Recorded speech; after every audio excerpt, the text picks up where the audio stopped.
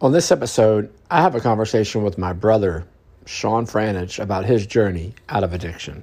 You're listening to the Anchor of Hope Recovery Podcast, the show that brings you Christ-centered recovery advice, inspiring testimonies from people who are winning the battle with addiction, and encouragement for your journey. Now, here's your host, Justin Franich. Thank you again for tuning in to another episode of our Anchor Conversations. And just to continue to set the stage for what these conversations are all about, these are conversations where I interview people that have found freedom from addiction, that have attributed their freedom from addiction to a relationship with Jesus Christ. Again, back to the premise of the entire show, we believe that Anchor is the hope. Anchor is the hope for the soul. And the scripture talks about that. And so today I've got another Anchor conversation coming at you, and I'm excited to actually interview a family member of mine. And I've got my brother here on the show today. And, it's interesting, Sean, myself, and also my sister, Annie, we all have our individual journeys with addiction. Addiction kind of plagued our family. It took a hold of all three of us. And, thank God we were all able to eventually get free from drug and alcohol addiction through a relationship with Jesus at a program called Teen Challenge. And so I'm just excited today to talk to Sean, and we're going to chat a little bit about our family history. He's going to share some of his story with you. And so, Sean, how are you today? I'm doing good. All right, so I'm going to try not to make this awkward. I know that, we talk all the time, right? And so as we get on the show today and we have conversation, let's just have a conversation. I'll start out by asking you to just share your story. People don't know your journey like I do.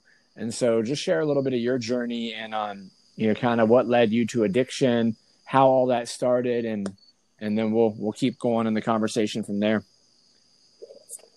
All right. Well, I guess it started when I was in about 9th, 10th grade when I started partying with my friends from high school. We used to skip school and go across the street to the laundromat.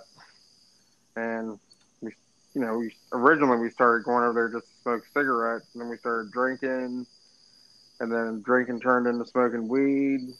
And so I did that pretty heavily for a while. And then once you get in that kind of lifestyle, you always have to upgrade. So I started experimenting with coke, meth, just all sorts of different things. And then as life went on, I actually started experiencing a really, really good high from pills. And pills are really what took me out. Like, they were taking me down quick. And I like this billboard I used to see in Baltimore when we were on our way to CR.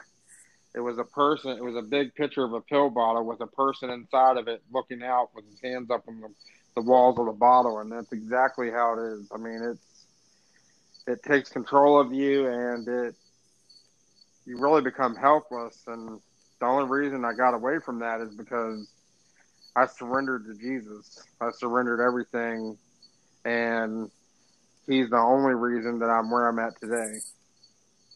Yeah, it's interesting. I mean, with pills, and how, I know our conversations over the years and how oftentimes we can almost fake injuries, and maybe some of that's changing today as the opioid crisis becomes more prevalent. It's not as easy to get pills, but I know back in your day, you always had an injury that would pop up that would allow you to get this medication. Can you tell us a little bit about that?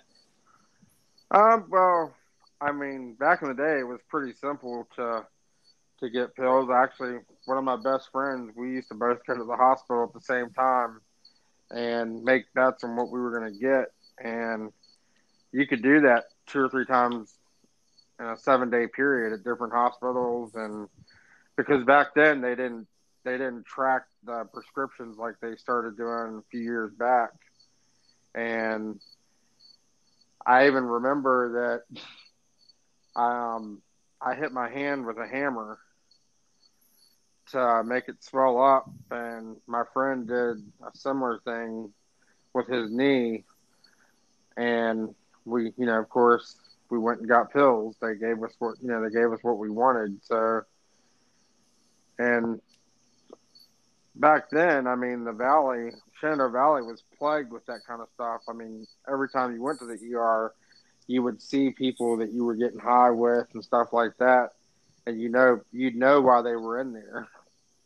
And you could actually, I remember being in the hospital back in the rooms and where they had the curtains up. I used to actually hear people. My best friend was at the hospital and I didn't even know he went. I tried to go without him so I didn't have to share with him. And I heard him talking. And then he heard me talking and we started cracking up because it was like we were trying to do it behind each other's back. So, I mean, it really gets a hold of you. Yeah, and I think there's a whole conversation there about how obviously we make our own choices, but how complicit the drug industry, was and is in a lot of the opioid crisis that we're seeing today. Because, I mean, to act like these doctors didn't know that people were getting hooked and that they weren't just doing it because they could turn a profit or they could get $1 off of it. I mean, that's just a scary thing. And I think a lot of the reason that we're seeing some of the crisis we're seeing now, and of course, as pills aren't as easy to get, people are turning to heroin, and with the heroin being cut with fentanyl, it's becoming deadly.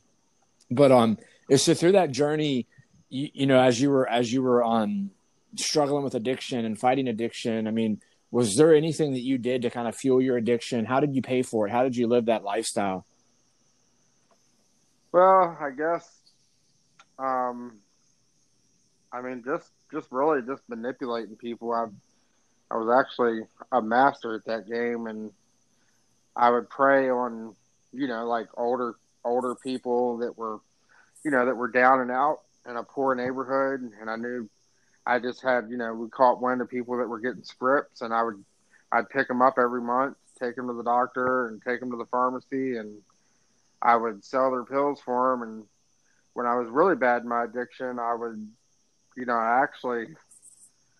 I'm ashamed to say it, but, I actually stole the person's pills and replaced them with something else, and then sold some of the pills back to them so I could buy more. I sold them for twice as much so I could end up with twice as much.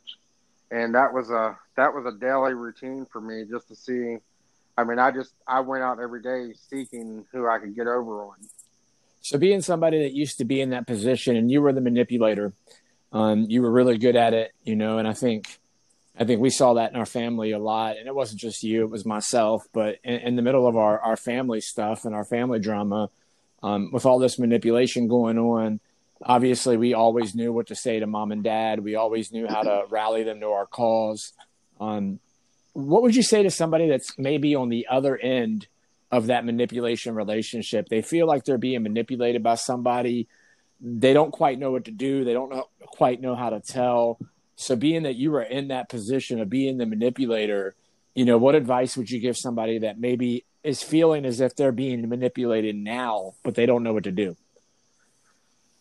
Well, first off, I would just suggest that they just have to stand up for what they know is right, and they have to understand the difference between loving someone and then loving them to death. Mm.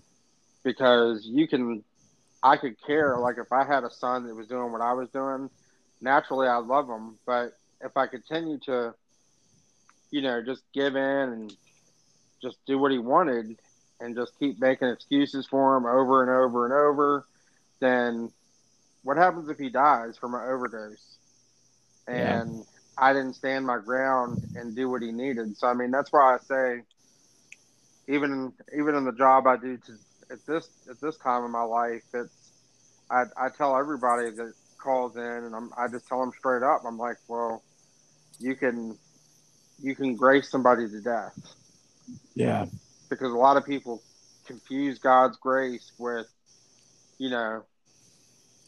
just giving people what they want, and that's just not how it's supposed to be done. And it's something that you're going to regret forever if you don't just stand up and get them the help.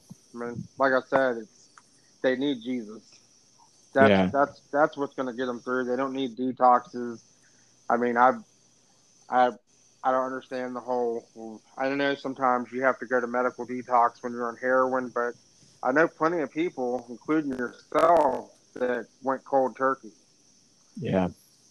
Yeah. I know there's some medical. I know there's certain circumstances where you have to have a doctor involved, but for the most part, I think that's a crutch to prolong going into a treatment center to get the help you really need. Yeah, and I think Teen Challenge does a good job of helping to determine that. You know, just speaking about, I know the program and the work that you're doing now, and we'll talk about SVTC here in a few minutes. But I mean, Teen Challenge does a good job at, you know, getting people to the doctor, making sure they have a physical, and making sure that it's going to be healthy for them to detox, you know, and cold turkey, or if they need to go to a medical detox. And so, you know, for those who may be listening, if you've been using opioids from a long time, by all means, seek medical care. We don't want you to put yourself at risk, but like Sean said, don't use it as an excuse, right? I mean, you know, I think detox is going to be painful no matter how you do it, whether you go to a doctor, whether you do it through a medical detox, or you try to do it on your own. So just make smart choices and have a medical professional involved, especially you've been using for a long time. But so go on. And I think the key thing here, I just want to add this. I think the key thing here is that when people are at that point and their families actually lay the law down for them, and then they get sucked into this like methadone or Suboxone, so they're trading off addictions to another thing. That these methadone clinics, they're not operating like they originally started. They originally started operating to where they would wean people off heroin, and they would lower their doses throughout a certain number of days. Now what they're doing is, and I know from personal experience with one of my really close friends, that they start you off like that, and then they up you every week. Yeah. So they just want the money. So you could end up being there. I know he ended up being there for 7 years. Yeah. And the long-term effects of methadone is, you know, he lost his eyebrows, his chest hair. He was just losing hair all over his body, and he was getting these like boil type things that, you know, he had to see a dermatologist for, and it was a huge mess. Yeah. So if you truly want to get help, then you won't go to another substance to get you off of what you're doing already. Yeah, and I think coming at that from a Christian perspective, we understand that that's ultimately making a decision to follow Jesus, and then submitting yourself to the process of becoming a disciple, which is a long-term experience, right? I mean, it's not 7 days at a detox clinic and then you're healed and everything's all good. I mean, that whole process afterwards is learning to live a new life and starting to be equipped with the tools that you're going to need in order to live a new life, and not just saying, okay, well, now I'm not physically withdrawing anymore, so I must be good to go back out and hit the road.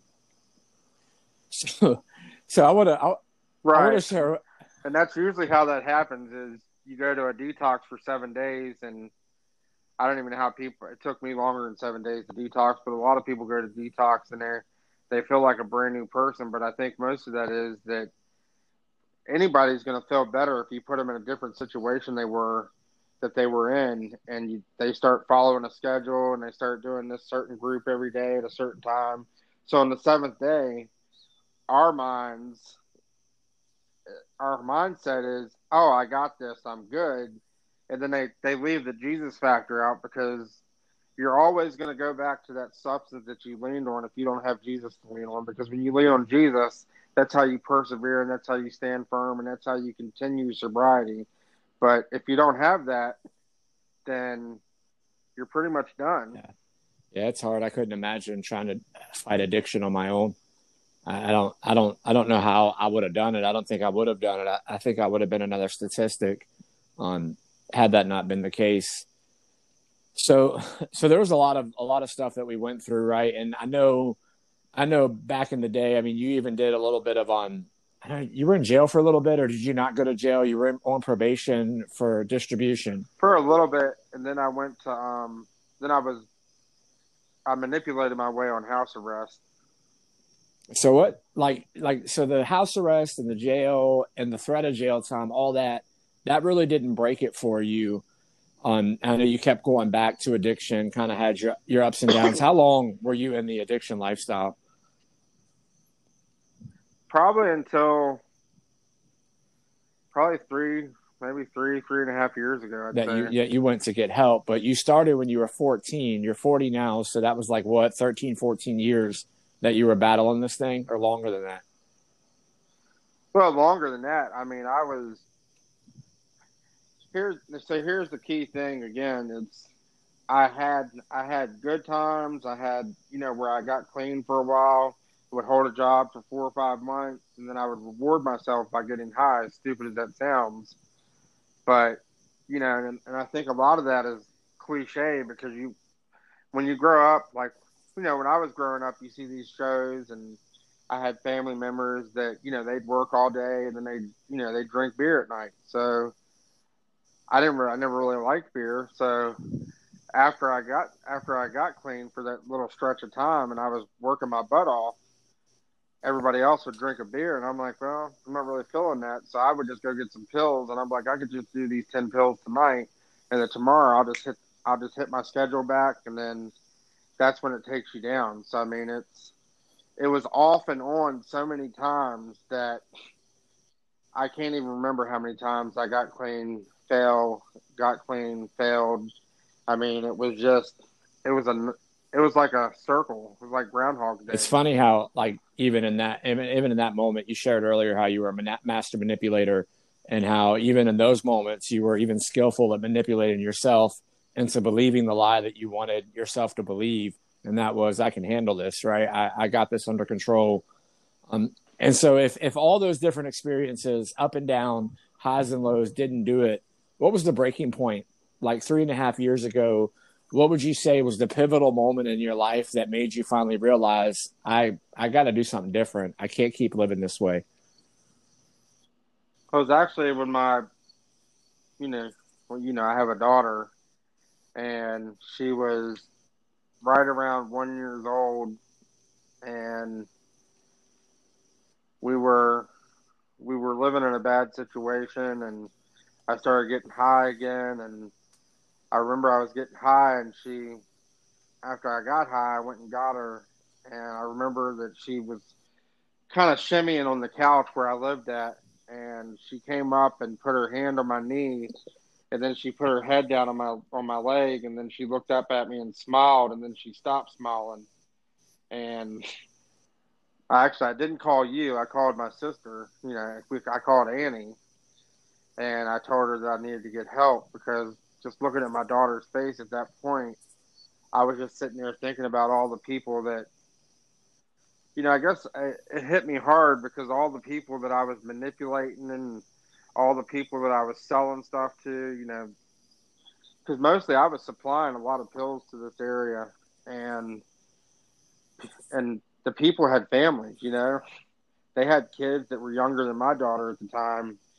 And I remember every time certain houses I would go to, and I would drop something off, that they had, 3 or 4 month old babies, and they would just leave them. They would just drop them right in the crib, and they would just immediately dart over to where I was at, and we would sit there and get high, sniff pills or whatever for 45 minutes to an hour. And I'm looking back now, I can't even remember going back to the crib to check on the baby. Yeah. And that's just the reality of this whole thing. And it's just, it's just a crazy lifestyle that it really holds you in bondage. Yeah. And I know it sounds cliche, but I mean, until you surrender to Jesus, that's just the beginning, because after you surrender the addiction to Jesus, you really have to start following Jesus, and then the Holy Spirit will reveal the stuff that's in you that led you to that addiction. That's why I just think the relationship with Christ is so important, because it's an ongoing. I mean, as well as I do, we learn about more about God every day. So what would you say that the Holy Spirit revealed in you? I mean, I'm sure there's plenty of root causes of your addiction and things that led you to addiction, but is there anything specific that points out that during your discipleship journey, as you found Jesus, you began to follow him, that God began to reveal to you that kind of showed you, this is why I do the things that I've done up to this point?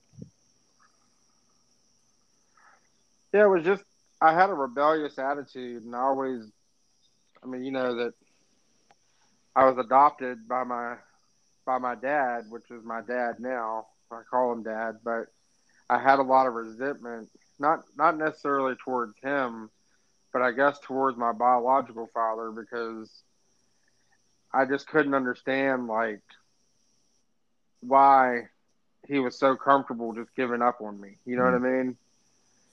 And to this day, I still don't get it.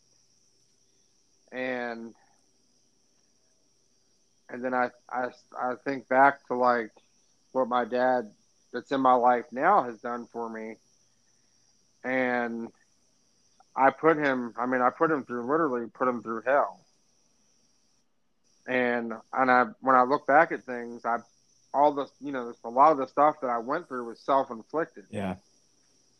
Because if I would have just gave him a shot, then I wouldn't have had all those penned up feelings and stuff like that. So, I mean, it's really just, I think it starts from a very young age, like the stuff that you experienced growing up.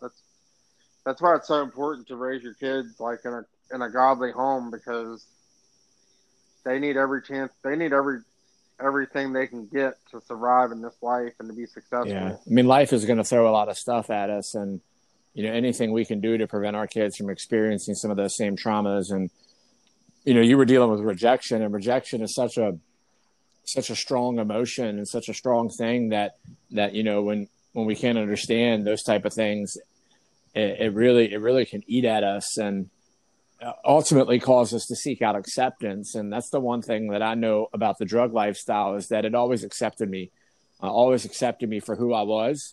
It didn't put any expectations on me, and that type of living, just allowed me to feel accepted as it did you. Yeah, it was really like you feel like a superstar. Yeah. Especially when you're selling drugs and you're the one that can get everything. It's a euphoric feeling on top of the high that you're going to get, know? And you just, but I mean, I'll add this, it's a false feeling, because as we all know, in the drug game, in the end, nobody's truly your friend. Right. Yeah. And it's, the high is going to end eventually. The euphoria is going to end. And oftentimes those crashes are really hard. It's a teen challenge. You went to teen challenge, went to 2 different teen challenges, right? Went to Albany for a few days, and that just wasn't where the Lord had you. And then finally you ended up in Baltimore, and God really used Baltimore as just where he needed you to go. And, that happens a lot of times. A lot of people make a decision to go to a rehab and doesn't work out the first time for whatever reason, and then end up continuing their course. But God got a hold of your life at Baltimore Teen Challenge. So what significant things did God do in you at Baltimore Teen Challenge? I mean, what is a big takeaway from your time in that discipleship program that you would want to share? I guess my original pastor there, Pastor Ron, he's an amazing guy, and he's still a mentor to me today. And I remember when I first got there, he was just straight up with me. He didn't sugarcoat anything. He just told me straight up. He's like, "Why do you want to be here?" And I gave him the whole situation, and then he was kind of like, "We'll see." Right. And so, and that was his style, and I think it's very effective. And I guess just when I first got there, it was a lot of structure. And like I said before, you're going to feel, you got a lot of guys that I was in the program with, that they were there for 2 weeks and they became super Christians, and they were preachers and all this. And they just didn't get what God was trying to do for them, Yeah. Because you have to understand that for me, it was 30 25, 30 years of addiction, maybe 20, 25 years. And so when you're get relocated like that, and everything that you do on a daily basis is uprooted and you change, it's just a process. Yeah.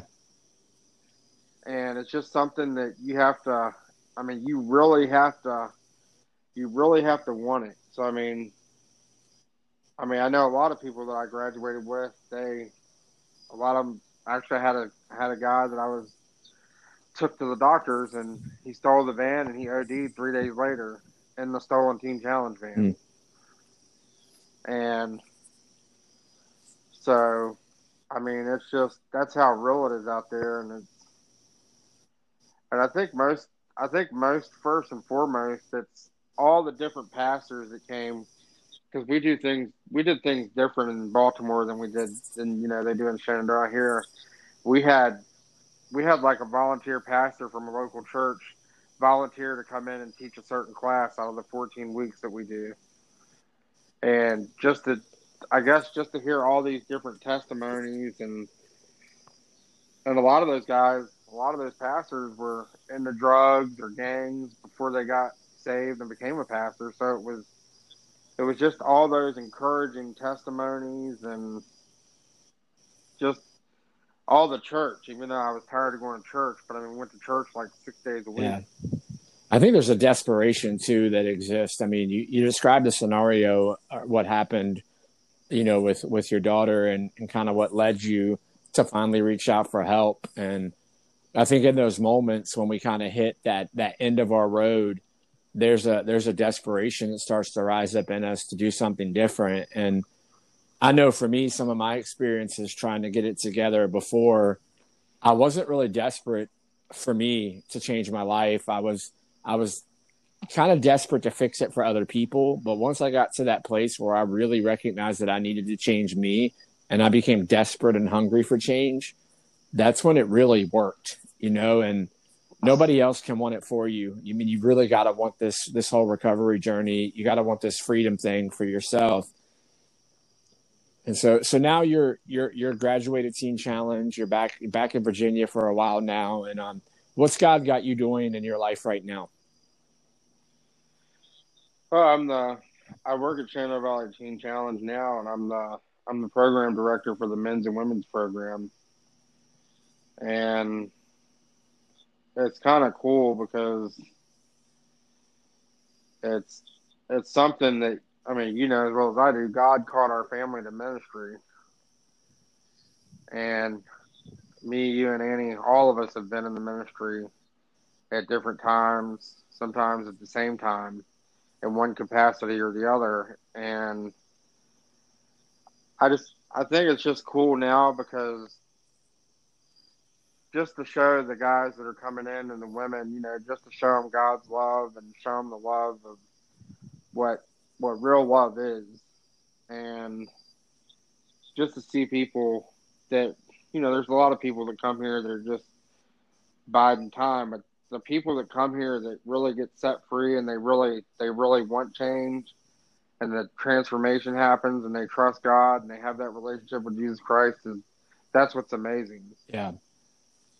And it's just all about your heart, man. Like, if you really want it, then you're going to get it.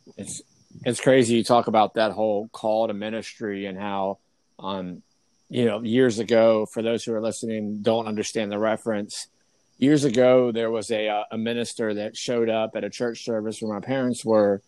And, at the time, he really felt like God was calling our entire family to ministry. And he gave a word over our family, and said that, God set this family apart for ministry. And Mom and Dad really believed that word. After that happened, in the upcoming years, every single one, all three of their kids, the three of us that lived in Virginia, would all fall into drug addiction. And each of us would go through our individual journeys. Mine lasted 5 years. Sean was, in his 10, 15 years after that. My sister, probably 7 or 8 years, caught up in addiction.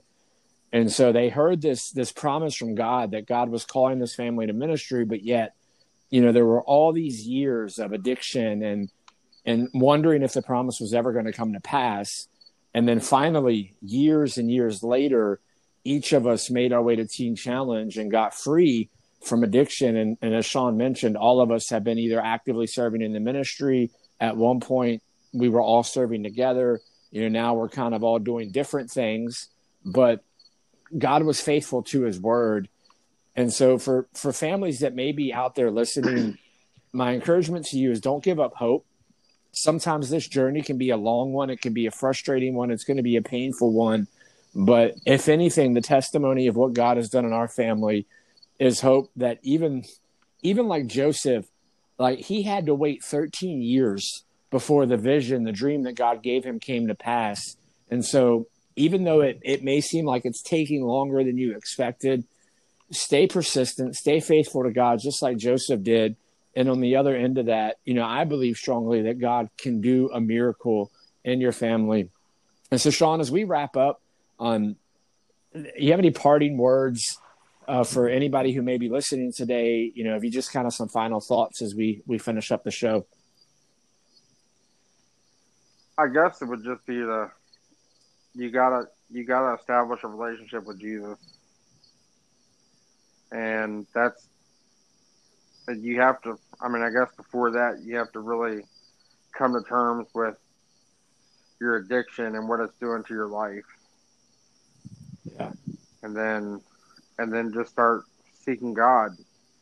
Yeah, see, because that's the only way out. Yeah, seek God and seek the help of others. I mean, it's fantastic advice. And, I tried to avoid some of the funny conversations because like I wanted to keep this podcast serious, but like I've been tempted several times to tell the story about when you sold me fake drugs back when I was a teenager. And I was getting ready to go off to the Army as one of my rehab attempts, and I wanted to get high one last time. And my brother decided to sell me fake drugs as a way to protect me from myself. Anyways, I think I've gotten over that by now. It's been a long time, but for the sake of our listeners, I avoided all those funny stories. Maybe there'll be one day when we get on the show and it's not as serious and we can kind of talk about some of that stuff now. I don't want to make light of people's pain. Now that we're on the other side of it, we can kind of laugh about some of that mess a little bit. But hey, thanks everybody for listening and on tuning in again to Anchor of Hope Recovery Podcast. If you found value at all from this conversation, our mission is to just continue to inspire hope. Jesus is the answer for drug addiction. And so if you found value, please subscribe, hit the 5-star review button. You have any feedback, please feel free to shoot me a message on Facebook if there are any topics or maybe guests that you have in mind. But we really appreciate you joining in to the show today. Sean, thanks again for being on. It was an honor, privilege to talk to you. God bless you guys and have a great day. All right. Thanks for having me.